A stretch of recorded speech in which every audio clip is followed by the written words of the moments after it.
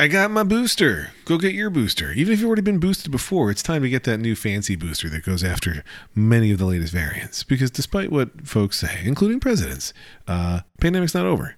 And it kind of won't ever be because of the way we're handling it. But still, get your booster. It'll protect you, which means you'll protect other people. So get your new booster. Anyway, let's talk about other things. Your Daily Lex. Outdoor furniture. Is there anything worse? Listen, I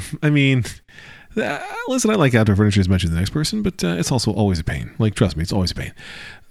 When we got backdoor furniture for our yard, we got stuff that used cushions, and I didn't know until after we bought it that Lauren would want us to always put those cushions away. And I'm not saying Lauren's wrong to always want to put those cushions away. It keeps them cleaner and drier and all those things, but it means that it's annoying. You don't just impromptu go outside. You have to very intentionally, very, very specifically choose to go outside because it's a chore to set up all those cushions. So I'm slowly transitioning us over time to the kind of firm canvas perma cushion situation that characterizes outdoor furniture that is hopefully easier to wash and where you don't have to set up the cushions separately each time. Anyway, all of this to say, we've got both front and backyard seating areas, and Lauren had purchased at a local supermarket this set that was on sale for like a little outdoor couch, a couple other chairs, a table. And it was surprisingly cheap for decent looking stuff that could set up in this front area of the house where we hadn't ever had a great seating area, but we wanted one. So she buys it.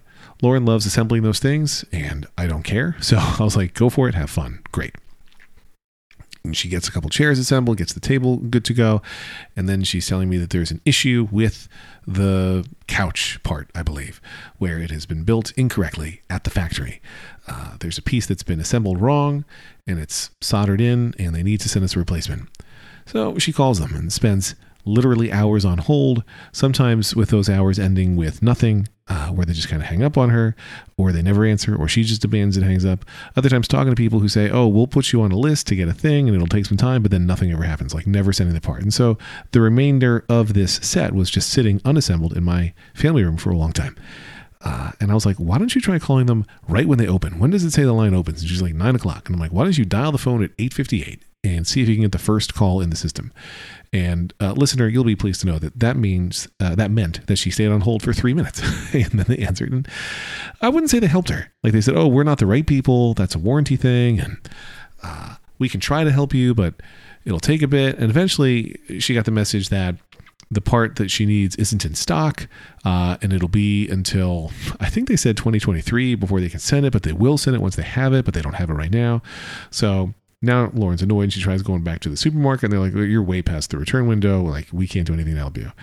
And I had done what I could, and she had been explicit, like, this is broken from the factory, misassembled, and it can't be used. I was like, can you just show me so I can understand? I had never once looked at it before.